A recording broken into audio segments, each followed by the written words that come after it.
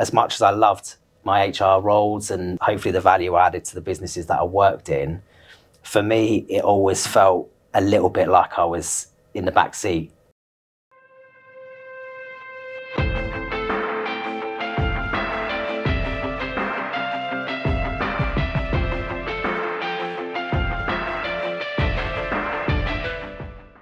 Today on the Happy Workplace Project, we're joined by Ryan McCole, Transformation Lead at Boots. He shares with us why creating an inclusive workplace is so important to him personally, what role trust, honesty and passion play in driving his performance, and why it's so important for men to be able to share and talk about their mental health issues and struggles. Enjoy the episode. Morning, Ryan. Thanks so much for joining us on the Happy Workplace Project. I'm really excited about our conversation today because I think you come from a very unique position, having had a career that spans over 18 years across multiple sectors, starting out in HR and more recently moving out of HR into a commercial role. I'm hoping that there'll be some superb insights today. So I wondered if we could start by getting a flavour of your background and what it is that you're doing today with Boots. Yeah, of course. Yeah. Thank you, Darius, and thanks for having me today. Yeah. Great to be here. So, 17 years across a bunch of different sectors. Got into HR at the end of my degree. I read English at university. My cousin was an HR manager. She said, come along and do some voluntary work at the organisation she worked in, and just loved it from there, the fact that you could influence a business. So, worked through Rolls-Royce, a bunch of different organisations, spent 5 years at Experian, and primarily then moved up through different leadership roles. My passion was always HR business partnering and organisational design. And then, that led me into moving eventually to Boots nearly 6 years ago into a HR capacity there. And then about 18 months ago, I stepped out of HR, made the leap and moved into a commercial senior programs role and transformation role, and that's what I've been doing for the last 18 months. So how did that come about? Because for all of the years that I've worked as an HR recruiter, I can't recall a time when I've met somebody that's moved into that type of role from that type of background. It was something that I had planned for a couple of years, and I was fortunate enough to be sponsored to do my exec MBA through Boots as an apprentice. And I think in sort of exploring that and thinking about what I wanted to do at the end of that, that was my kind of spark to be brave and take the leap. I think the other thing as well is, COVID was a time for everyone where they reflected and took stock of where they were in their careers and their life. And for me at that point, I thought, well, if not now, then when? And I knew I was sort of halfway through my studies at that point. So I thought it was kind of time to, if you're going to make a move. So I think that was it. I wanted to, as much as I loved my HR roles and hopefully the value added to the businesses that I worked in, for me, it always felt a little bit like I was in the back seat, kind of commentating from the back seat as opposed to driving up front and steering up front. So for that reason, particularly, I explored a new career path, a career pivot. Yeah, call it. Yeah, and that is the word of 2022 and beyond, isn't it, the pivot? Could you talk to us a bit about Boots? Because I know there's so much more than meets the eye with the organisation. And I wondered, once you've done that in terms of setting the scene, whether you could give us some insight into the culture, i.e. how you describe the culture at Boots. So tell us a bit about the business. I think, primarily you've got a beauty business and then you've got your healthcare business. So they're your kind of two key parts to it. So on the one hand, from pharmacies and providing care and support across, 2,000 stores up and down the country. And to the other hand, really exciting time in the business in terms of opening new beauty stores and halls and developing that side of the business. So, multiple career paths for people. I work over in the head office here in Nottingham, got about 2,000 staff in the head office here with all the kind of classic support central roles on offer. Boots' recent sort of strapline is with you for life. And if you look at all the life moments that people move through, Boots can be there for you. There's products there, there's support. And especially in this time where, NHS services are stretched, then, you can't get a doctor's appointment, you ring up, you might have to wait 2 weeks. So, one of the things we're focusing at Boots is really looking at the kind of overall holistic health market and supporting people through those life moments from sort of cradle to grave, really. Yeah, great sort of purpose as a business, 173-year-old business. So that always feels slightly intimidating, but also exciting that you're kind of trying to steer this big ship along. So then maybe moving into the culture part, the second part of your question there, I think, as well, Boots is owned by Walgreens over in the US. So you've got this global business with 300,000 people. And so for me, when I was thinking about this question up front, it's around, there's a global feel to the business. But then secondly to that, there's sort of almost subcultures within culture. So, there's definitely a culture within the head office there in Nottingham that would be far different to if you worked in a store, or you're a pharmacist. So I think then probably within functions, there's probably a subculture to that. And I think one of the things that comes across all those cultures is culture of care, compassion, wanting to do the right thing, genuinely wanting to do the right things by our customers. And then I think as well, the leaders set a lot of the culture as well. Leaders will influence that local culture. So yeah, loads of different facets. I don't think you could just well, I certainly couldn't anyway, just pinpoint one element and say that's the Boots culture as such. But there's definitely core values and behaviours that I would say might not always be written down, but underpin everything that we do. So you mentioned the caring approach that Boots has there. Could you talk to us a little bit about how that plays out when it comes to developing people's careers within the business? We've been really proactive around the apprenticeships and putting people through a number of different degrees and programs there that we can be really proud of. I'm testament to that. So I went back to school to do my exec MBA. And so I think if you have a passion to develop, then Boots is a great place to do that, because as well as the supporting environment, there are definitely opportunities for professional development. But in addition, you've got a brilliant business where you've got a number of different career paths to explore. And as you build your relationships in the business and understand more about how different areas work, there's definitely opportunities to sort of progress your career and try different things. And I think for that reason, it's why so many people stay so long in the business, because, you might go, crikey, I couldn't imagine being in a business 25 years. But actually, when you talk to people who've been in the business for such a long time, you understand they might have had 4 or 5 sort of almost careers within their career. So it's, I started off in the customer service role.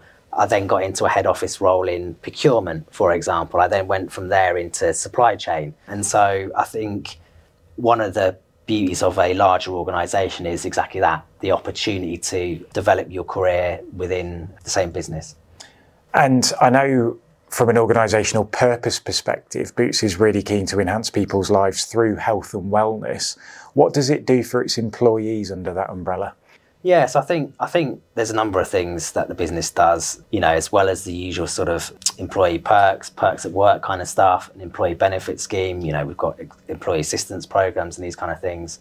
But I think there's probably an extra focus around practicing what you preach. And so, yeah, just a number of things that we've put on, probably since COVID as well. So, moving to a hybrid working. Typically, we'd ask our staff to be in the office 3 days and two from home. So I think the business has moved on in terms of understanding as well how people expect and want to manage their work life going forward now, and giving people the space and time to kind of work that through as adults for themselves. So look, a bunch of kind of your traditional programs and support, but as well, I think it's focused on, leadership training and supporting managers to be better leaders to help people through, challenging life events, So great point that as well, because I think something that has become really prevalent is pre-COVID, managers were used to setting tasks with people in their physical proximity. And now there does need to be that shift. So it's fantastic to hear that the investment is going into managers, because what is required is a dial-up of the EQ piece. You've mentioned it there, that people are having a wider set of challenges to deal with. People require more support in their lives as a whole. People want to be viewed as people, not as employees. Yeah. So super refreshing to hear. I wondered if we could delve into the values of the organisation a little bit and whether you could bring those to life. So I think there are 4 C's: courageous, connected, committed, and curious. What do they mean to you, and how do they live within the business? Yeah, look, it's an interesting one because they're relatively new from WBA. level, so at a global Walgreens Boots Alliance level, they're global values. And so I'm always a bit curious around how, if someone tells you your values as opposed to just how you go about your business day by day. But actually, when these came in about a year, 18 months ago, the business done a whole bunch of work involving leaders and store colleagues, right across the organisation in scoping those values and say, well, look, rather than us tell you as a senior leadership team, how would you describe our culture? How would you describe our values? And so, these 4 kind of C's is obviously quite catchy, memorable, great. But I think, when I saw the evolution of the words and the kind of playbacks and discussion forums that the business put on through that time to kind of scope that in, I hadn't seen that done before, genuinely in that kind of in-depth way a business. I've seen it done where it's, here's values, go and live them. This is how we want to run it, say it and it'll be so. And then the business wonders why they don't resonate with people. Exactly. So I think, even if you hadn't written down those 4 words and kind of built a vision kind of strategy around it, they would probably be words you would use if you walked into any of our stores and you tried to observe what was going on. These are kind of words you definitely would see care. So these are the kind of words that we do. But yeah, interesting, really interesting. I know that Boots is huge when it comes to advocating the importance of diversity and inclusion. And I know that this is something that is really passionate for you as well. So perhaps you could tell us a bit about what the business is doing and what you're doing within the business to help bring that to the forefront. I've seen, certainly in the support office in Boots, is around really pushing forwards our business resource groups. And so I'm a member of 4 different resource groups in our business. Try and be as proactive as I can in all those groups. The reason those things are important to me is a couple of things. So first of all, in the terms of focusing on equity and using as allies our power to help other underrepresented groups in the organisation, in our workplace, in our culture, in our society, why would you not want to do that? Second one is a bit more close to home. So I've got 2 daughters. My eldest daughter is autistic, and so she's neurodiverse in how she sees the world and how she interacts with the world. So from a point of being a feminist, having daughters, one of which is autistic, and therefore I want to be able to do what I can do in the power that I have within the organisations I work to create more inclusive workspaces, to give opportunities, hopefully afford my daughter an opportunity when she, finishes school and goes to work in the future. Because I think, other than it just being the right thing to do, there's so much untapped potential that businesses could utilise much better through different adjustments in the workplace. So, yeah, something I'm hugely passionate about. I'd like to pivot the conversation towards your leadership style. I wondered if you could define and explain that to us. I think being able to lead teams is one of the greatest privileges that you can have in a business, and so I've been fortunate to be able to do that through a number of different roles. And so I would describe my leadership to people who work for me might say different, but hopefully it would be consistent. But I would describe my leadership style as a high challenge, but with high support. So I expect a lot from the teams. I try and do my best to set them up for success. So what is it we're trying to do? When do we need to achieve it by? What help do you need to do that? How are you getting on? Check-ins. And then for me, when you create that environment where you trust people to do their jobs, you give them the skills to do their jobs, you're clear on what you're trying to do as a business, and it has impact and they can see that impact, then more often than not, you will achieve success. Or so I've found anyway. What would you say are your almost non-negotiable principles and or behaviours that you live by and in a way, I suppose, expect of the people around you? Trust and integrity, first and foremost, above anything. Anyone who works for me, I'll trust you fully until you sort of give me reason not to. So that would be different conversations, but I think honesty in there as well. And, someone who's passionate about learning their craft and their trade and trying to be the best they can be, and maybe just trying to be a bit better tomorrow than they were today. And I've struggled with that because sometimes people, you know what, the honest conversation you have is, I just want to do my job and go home. And that's fine as well. But there's something there about when I see talent in individuals, I want them to develop that and be the best at that they can be in whatever that skill is. So I think, yeah, those are definitely the things. One of the exercises I do with teams is, give them a list of like 80 values and sort of go, look, other values are available, but just as a prompt to thought, here's a list of values. And I get them to fold a piece of paper into 8 little squares and say, right, write your top 8 values. And then I go, right, scrub through 3 and leave 5. And the amount of people who overanalyze that, but I'm leaving behind love, but I've got authenticity. And well, that's a bit like that. And it's like, and then most of the time the teams will go, well, do you mean at home or at work? And I'll go, oh, they're different. Do you leave your values by the door when you come into the corporate world? And they go, oh, right. I'm like, just stop overthinking it. Just write it down. And so, even things like humour is really important to me. Like, you work hard, you spend a lot of time at work, at the end of the day, it's just business. More important things, aren't they? Yeah, exactly. And whilst it's great that, if we're doing pharmacy or we're genuinely changing lives, we're also selling perfume. So, on the flip side of it, I've worked in private healthcare settings, and that keeps me grounded in the sense that, I've worked in some really, really challenging situations where if things go wrong, then someone could die. Whereas, if I don't price the bottle of a Chanel correctly and I don't make as much money as I hope to make, then I can price it differently next week. So it's quite the con. So I think just keeping grounded is one of those things. It's important. Your career has spanned multiple sectors. It's risen quickly. You've obviously moved out of HR, as we spoke about earlier. Could you tell us a bit about the sacrifices that have been made in order to get to where you've got to? When my daughters were quite young, I was away quite a lot.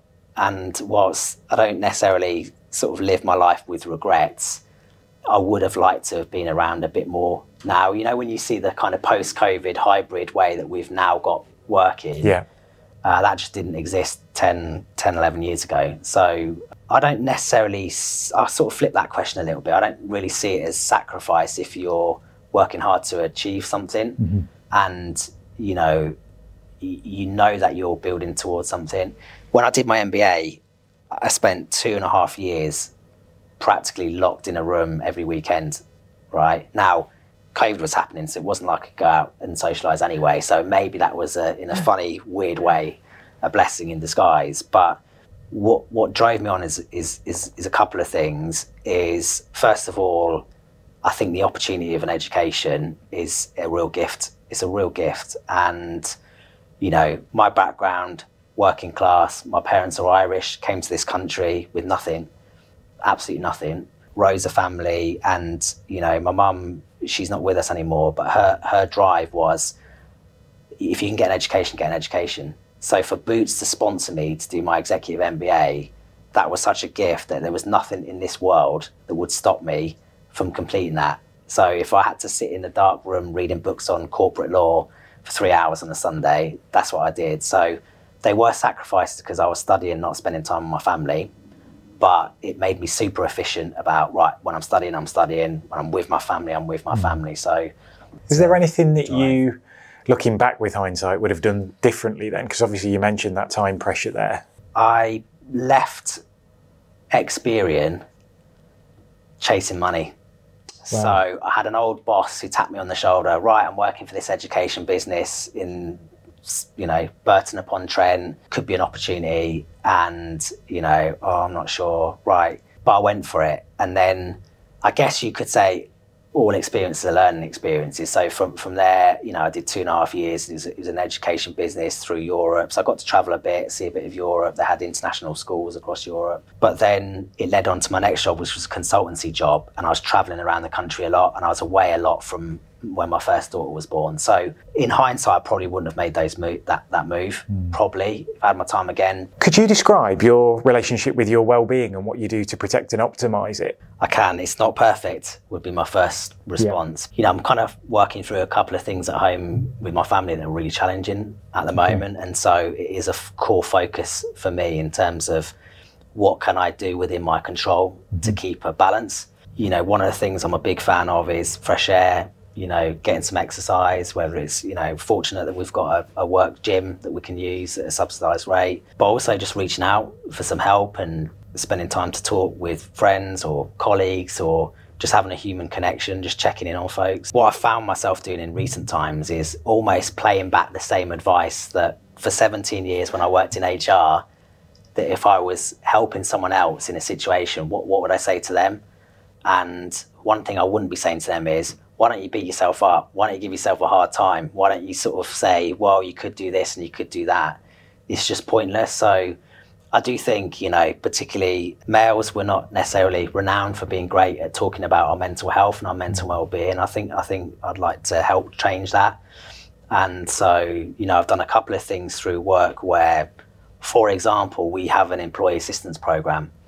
And a couple of years ago, when my daughter was first diagnosed as autistic, I was struggling a bit at that time, because what was happening was I was spiraling into what if. And it's a total waste of mental energy, because I was working through one of 15 million different outcomes that could happen in my daughter's life, none of which I know to be true. And all you can do is live in today. One of the books I read at that time would definitely recommend is Mo Gaudat's Solve for Happy. Okay. And, through previous, Mo was a senior leader at Google, and he sort of studied through tragic situation in his own life about what is the equation for happiness? What do you need to do to solve happiness? And one of the things that I've talked to different teams and talked openly about is going, right, we spend a lot of our time in life in two states. One is the old looking back, what if, and regret, which is a total waste of time because it's happened, I can't change that. The other thing is worrying about what might happen in the future. So we're either looking back or we're looking forward. And one of the things that I always kind of stick in my head that Mo Gaudat talks about in that book is about when you're in the here and now, everything's okay. So right here in this conversation, we're just two blokes talking and everything's fine in the world. We're just having a great conversation. And so just trying to keep that balance and noticing when you're either doing the look back, can't control it, or look forward thing, like just try and ground yourself back in and go, right now, right here, I'm having a great conversation, I'm having a cup of coffee, it's fine. Just helps just reset. What about Boots? What does Boots do to protect and optimise the well-being of its people? There's a bunch of things I've touched on a little bit there in terms of, the typical employee assistance program. One of the things that the HR director does is a monthly vlog, and the CEO will do a weekly discussion, and often that vlog finishes with a question on mental health. So what have you done this week to support your mental health? Oh, I went out for a walk, or I spent a bit of time to take the dog out, So I think, it's been quite refreshing hearing senior leaders talk about mental health. So that's a little practical thing. So I think then it's encouraging in local conversations as well, checking in on people. How are you doing? How are you doing? Like the old classic ask twice. Yeah. How you really doing?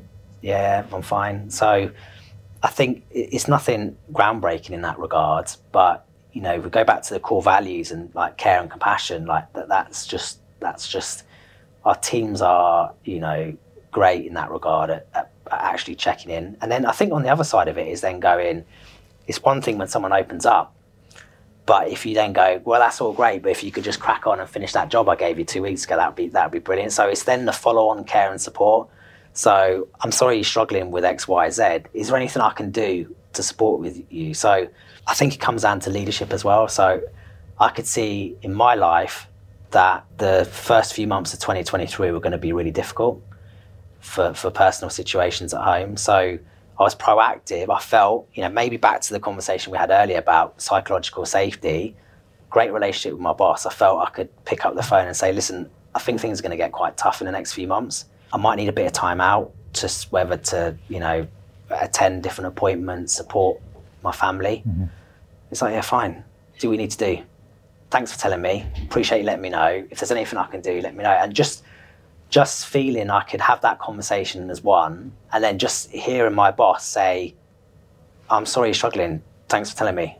What do you need? It was like a ton of weight off my shoulders. Can only imagine, yeah. Because even though I hoped, having worked with that person for a couple of years, that I believed that they would be supportive, I still was petrified to have that conversation. And I didn't need to be. So I'm glad I had it, because then, it's like, right, it's one less thing, not that I don't worry about work, but work in the context of my life suddenly becomes a bit less important in sense, or the things that might make you worry is a bit less trivial. I'll just step away from that. I'll come back to that. It's, you know, that email or that incident or someone spinning around over here for no apparent reason about some other objective. And it's like, I'll come back to that. So you've just shared some fantastic insights there. Could we look at your career and think about the greatest lesson that you've learned from it so far? I think it would be really powerful to be able to give the listeners something to take away and potentially utilise themselves. I remember working with a few different client groups, and for whatever reason, just struggling to sort of cut through with that client group and make an impact, and all my usual kind of jazz hands and tricks didn't seem to hit the mark. So I thought, oh, I must be doing something wrong. I must need to do something different. And I remember talking to my leader at the time, and she said to me, Ryan, never let anyone dim your light. Oh, I like that. Never let anyone dim your light, because it might be too bright for some people, but that's not your issue. You know, keep doing you. Everyone else is taken. And so since that moment, probably 3-4 years ago, I am unapologetically me.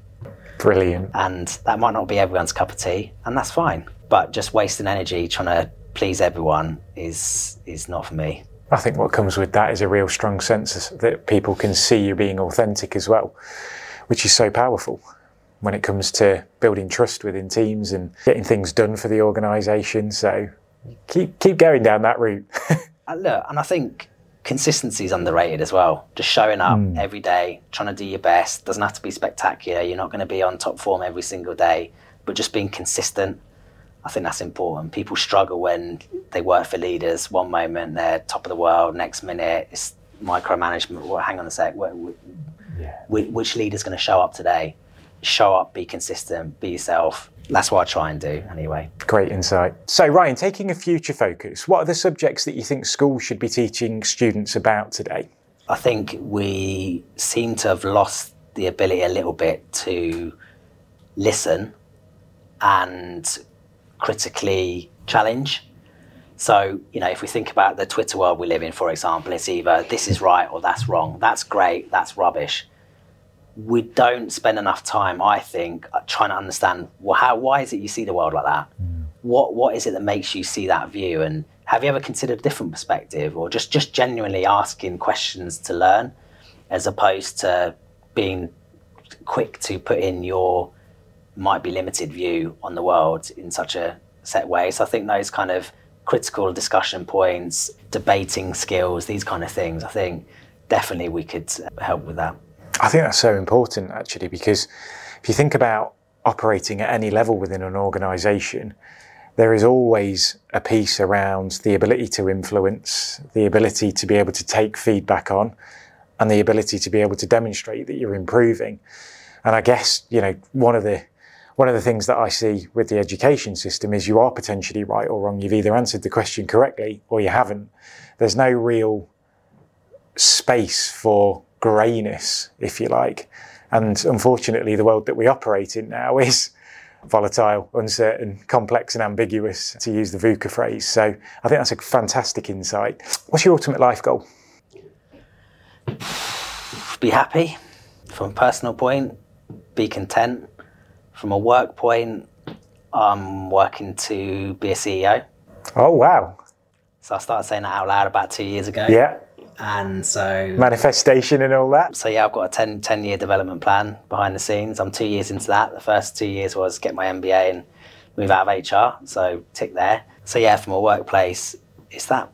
How exciting. Are you happy? Very. Yeah. Brilliant. Yeah, absolutely. Yeah, absolutely. Because, you know, I'm pursuing what I want to do in my career. I can see some progress, and I was brave enough to take a jump. But again, you know, when you weigh it all up, you go, well, what's the worst can happen? You know, again, you know, what's the worst can happen? Well, if it doesn't work out, I'll, you know, hopefully I've got enough experience. I'm still paying my CIPD subs to go and knock on someone's door and say, hey, do you need a senior HR person to help me out? So yeah, nothing ventured, nothing gains, right? And let's say this plan plays out. I'm sure it will. What would you like to be remembered by when the work life is done? One of my favourite, if not favourite, quotes of all time is a lady called Maya Angelou. And what she says is, people won't remember what you said and what you did. They'll remember how you made them feel. And so I guess ultimately I want the people I've worked with to feel like they did their best work, they were happy, and they made a difference. And then family, I mean, that's obviously close to home even still, but for just that I was a good dad, a good husband, tried my best, and helped them be happy. That's it. Love it. So we're on to our quick fire round. Ryan, the first question is, what's something you've achieved that you're proud of? My executive MBA during COVID. How did you react to your greatest failure? Hard work and drive. What's something you regret, and what would you have done differently? Yes, I don't really live my life with regrets, but I regret a couple of career moves I've made chasing money. And what would you have done differently? Probably done a bit more homework before I took that decision to jump roles. What's the biggest challenge your business is facing right now? I would say cost of living in a retail environment and managing that, and probably retention of specialist professional staff. What do you like most about yourself? I would say being unapologetically me. And what's your biggest area of development? Sometimes I can be too trusting in people. Oh, I love that. Love that. I actually see myself in that. I've been burnt over the years. Tell us about something that you're passionate about. So it would be creating a fairer, more equitable corporate workplace. What's the best piece of advice you've ever been given? Never let anyone dim your light. What's one book or podcast you'd recommend for our viewers? I appreciate you've name dropped a few already. I would say the High Performance Podcast by Professor Damien Hughes and Jake Humphreys. Brilliant. Ryan, that's us done for today. Thank you so much for all of the insights. It's been great speaking to you. Thanks for having me. Remember to like and subscribe and to share this episode with your friends and colleagues. Thanks for listening. See you all soon.